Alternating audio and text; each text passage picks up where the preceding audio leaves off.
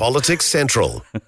And let's get to it, Bevo. Judith Collins has delivered a speech, and this was yesterday, claiming that Labor are introducing two separate systems to run New Zealand. The Labor government document, He Puapua, contemplates a separate Māori Parliament or upper house able to veto any decision of the New Zealand Parliament. So my message to Labor is this: New Zealand cannot and will not accept the implementation of two systems by stealth. To explain more, she joins us now. It's National Party leader Judith Collins. Thank you so much for being on the program. Oh, good afternoon, Tim. Now, you've used your keynote speech to warn that the government's heading down a dangerous path on race relations. Why is that? Because the government is actually heading us on a dangerous path on race relations. We have a government that since the election has implemented Māori wards and seats without ever campaigning on it and rushing it through urgency in Parliament. No referendum, no ability of the public to even have a say in a select committee. Now we have the government's Māori Health Authority, which gives a veto power across all of the general health budget. That's $20 billion. That was also not campaigned on. And these are both parts of a report called He Puapua, which the government has not released fully, although we've got a copy of it and we've now released it. There's a full plan here which would end up with a separatist system in New Zealand, and particularly concerning is that around governance with a Māori Parliament with a veto power over everyone else's Parliament. It's simply not acceptable. Of course, the report is one thing, but how do we know that that's going to translate into government policy? Well, we've seen the evidence, haven't we? And the evidence is that two of those particular recommendations from the Te Puapua report have already been, one has been implemented already by the government under urgency, which is the Māori wards and local government, and the second has already been agreed to by the government, which is this Māori Health Authority with a veto power across all of general health funding and policy. And that is already, those two things already in the report. Okay, so is the issue that this is creating two New Zealands, or do you actually think that this would fail Maori? Because we know that Maori dominate the wrong kinds of stats, so something has to be done. Well, this is not the thing to do. But it's not just that. It's the fact this is a matter of principle. And the principle is that we get health out to the regions and to the people who need it. We don't have to have an entire co-governance system. And if the government has this plan that it wants to have co-governance across the entire country and the whole of the public service and system, then they need to front up and tell the public this. If that is not the plan, then why has the Māori Health Authority with a veto power against all of the rest of the public health budget been agreed to by Jacinda Ardern's government? So front up, tell us what the truth is, and then actually do what you say you're going to do. Not many people would argue that Māori are disproportionately represented in many negative statistics. So how would we address, without two separate systems, how would we address the iniquities which might have been caused by past breaches of the treaty? Well, I think what's really clear is that we have to target resources. We also have to target programs that are best able to deal with the issues in any particular communities, and in particular Māori. That's why we supported whānau ora. That's why we support things like the first 1,000 days policy for all Kiwi kids. Isn't whānau ora separatism? No, not at all. It's actually about a different way of being able to target some resources. That's not, whānau ora never had a veto power across the whole of family services. This is simply far too far that this government is moving us to.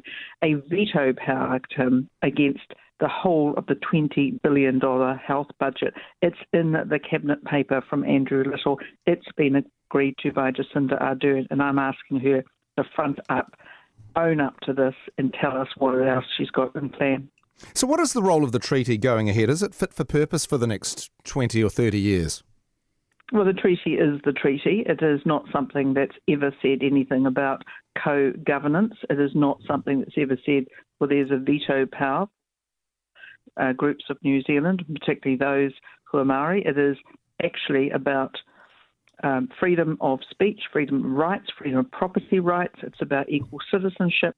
It's an excellent treaty. The issue is that the government has gone down a path of separatism, and that separatism is going to destroy what most people think New Zealand should be, which is actually everyone working together, understanding the treaty and understanding that it acknowledges and respects people's rights. Everyone has rights under the law.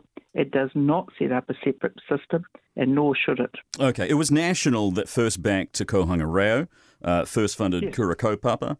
Also, we mentioned whānau ora, but aren't those things merely the targeting that you're talking about, or are they the separatism that you're talking about? No, they're absolutely targeting, and it's giving people choice in the way in which services are delivered. So Kura Kaupapa, Kohanga Reo are very focused on particularly Māori families, but not entirely. There are some Pākehā families I'm very well aware of who send their children to Kura Kaupapa and Kohanga Reo because they want them to be immersed in the Māori language. Well, that's up to them. It's no compulsion there. And the other thing is that there's no way Kohanga Reo or Kura Kaupapa have a veto power across the rest of the education system. We simply have to have an honest discussion with New Zealanders. And people need to know if the government is planning what is clearly already happening under their watch, and in particular this term of government, without the public having a say on it, people have a right to know what they're up to. They have a right to know where's the end game here. Are you concerned with comparisons with the Don Brash's sort of failed motto of iwi, kiwi, that sort of campaign? Are you concerned that people are just going to look at it as a hark back to Orewa? I actually think that it's very lazy journalism for anyone to go down that path. We've seen a couple of commentators who seem to think that they knew what was in my speech when clearly they didn't. I think it's really important that my speech and I acknowledge the treaty and its role in New Zealand, and I also acknowledge that it's not what these people from the Labour government are trying to make it be. It is not that. It is actually about bringing people together, not separating people out. And treaty breaches were acknowledged. That doesn't mean to say that we now go and create some sort of veto power. Okay. There is no right to. There should never be a right to a veto over this. Yeah, and it seems that the veto is a major issue for you. I just want to ask you, there's a percentage of New Zealanders who believe that Maori get too much preferential treatment, and we hear from them a lot on Talkback. What would you say to those people if they're listening right now? What I'll say to those people is that this separatist line that the government is taking is not actually ever going to help Māori. It is not going to help anybody in New Zealand. What it will see is a lot of people who actually want to get on in life and do well. How nervous are you about appealing to people who are essentially racist? Well, I'm not trying to appeal to anybody who is racist. What I am doing is telling the truth. I am a lawyer. I look at the documents. I look at the evidence. The evidence is clear. The government had it's commissioned through its cabinet this Pua Pua report. It has now started to implement it without giving New Zealanders a full look at it. And we have simply been able to obtain a copy because of a leak from government. And that document is now on the National Party website. If anyone doubts what I'm saying, go to that and look at the speech. Well, the obvious example that you're referring to is of course, the Māori Health Authority. Will you get rid of it if you get elected? Yes, absolutely. No ifs, buts, maybe. No, it's gone. It is simply not the way in order to actually promote better health. Better health does not come from yet another government bureaucracy in Wellington with a veto power across all of the $20 billion of public health money that New Zealand taxpayers are paying. It is simply not acceptable, and we will not support it, and we will get rid of it. Politics Central.